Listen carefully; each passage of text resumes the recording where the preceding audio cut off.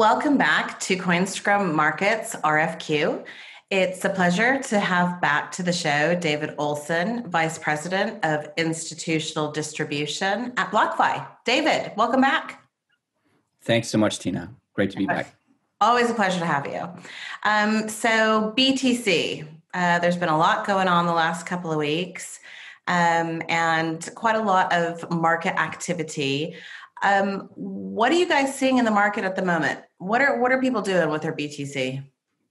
Yeah, so I think one of the themes that I'll pick up on first is just sort of corporate and institutional adoption. Yeah. We're seeing on our side a huge explosion in the number of corporate accounts on our platform, and it's sort of running on the heels of MicroStrategy last year, adopting Bitcoin as its reserve asset, and we're seeing small and medium enterprises coming on, buying their first crypto or investing in stable coins to earn a better yield than they could get at their bank, which is really interesting. So do you think they're just buying it and holding it as a portfolio hedge? Are they using it as a payment method? Is there BTC Bitcoin flowing through from a payments perspective, or is this just literally institutions buying and holding? I think for the most part, I think they're seeing it as a store of value. Right now, there are a number of places where people can spend Bitcoin. There's something like 2,000 globally. Notably, places like the Dallas Mavericks, which is run by Mark Cuban or owned by Mark Cuban, accepts ticket payments and merchandise in Bitcoin. You've got Pizza Hut in Venezuela. You can buy a pizza in Bitcoin, no surprise there. Yeah. And also AT&T, which is the largest mobile carrier in the U.S., accepts Bitcoin. But it hasn't gotten to the point where you can walk to the corner and buy things in Bitcoin, and it's probably got a ways to go. So we are seeing that there's, it may be as a marketing ploy that some of these companies are launching it and just kind of riding the wave of excitement. Yeah. So what would the tax implications be of paying in Bitcoin? I guess for both sides. So Dallas Mavericks is offering this. Let's say somebody comes in and wants to buy a season ticket package and it's of significant value.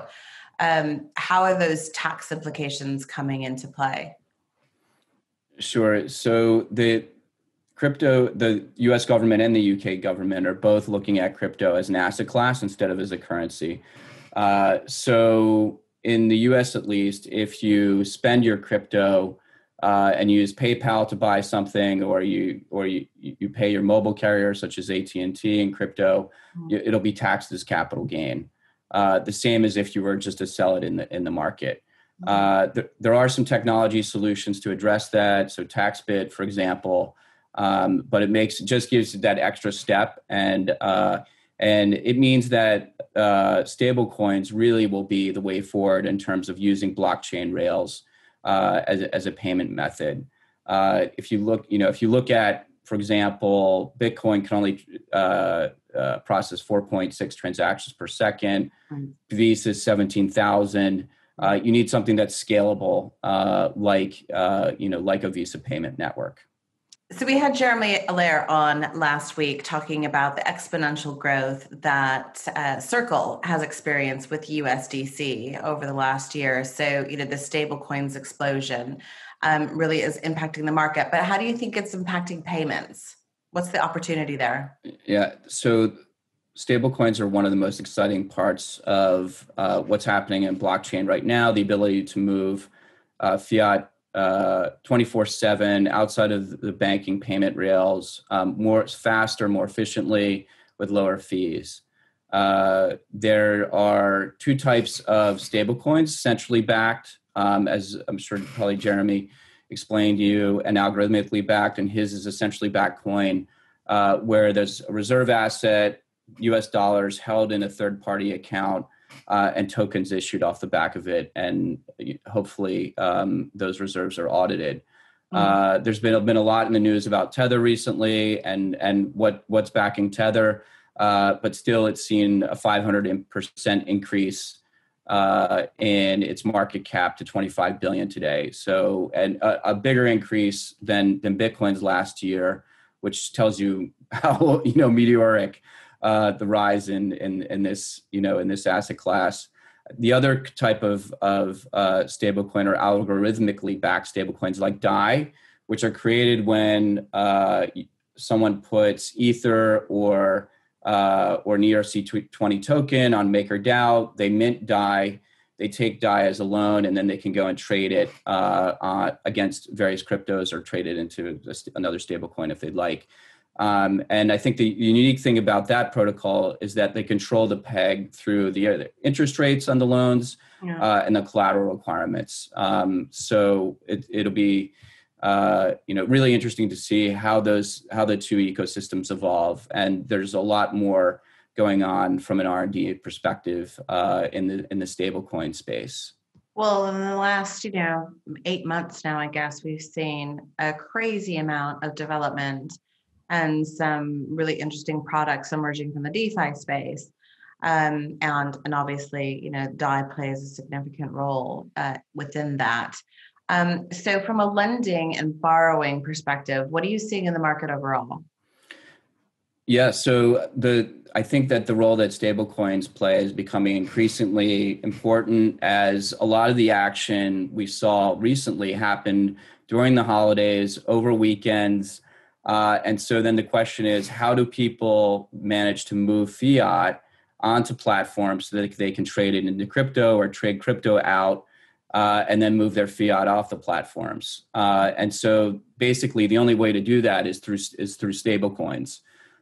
So we've seen a huge surge in demand for stablecoin loans. And rates are still, a good 2-3% higher than they were a few months ago. So even with Bitcoin's kind of slide over the last couple of weeks, just the trading activity and volatility has meant that there's still an increased demand for moving assets 24/7. Have you seen that a similar pattern across your entire client base? So, is your institutional client base and your retail client base operating or acting similarly, or are there differences between them? That's a great question. I think the institutions are getting the infrastructure ready. We've seen a lot of large hedge funds and asset managers coming in. They're getting the infrastructure ready, and conversations that we've just had since the beginning of the year with household names.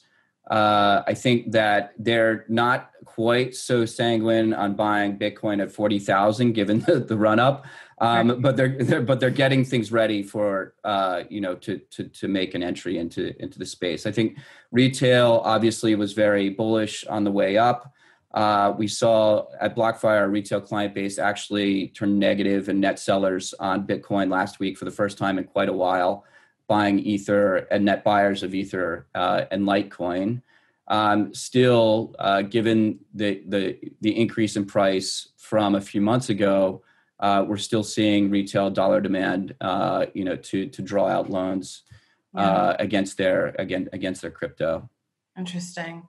Fascinating. David, it's always a pleasure to have you. Thank you so much for coming back. I'm sure we'll see you back here again in a few weeks. Thank you. And a quick plug, we just launched our OTC desk, which is also getting a lot of attention and, from the institutional space, and really, happy to announce that. Where can people find out more about that? So you can go to our website, and there's a tab at the top called Institutions, and you can find some information about it there. You can also email institutions@blockfi.com. Brilliant. Great. Thanks, David. Thanks, Tina.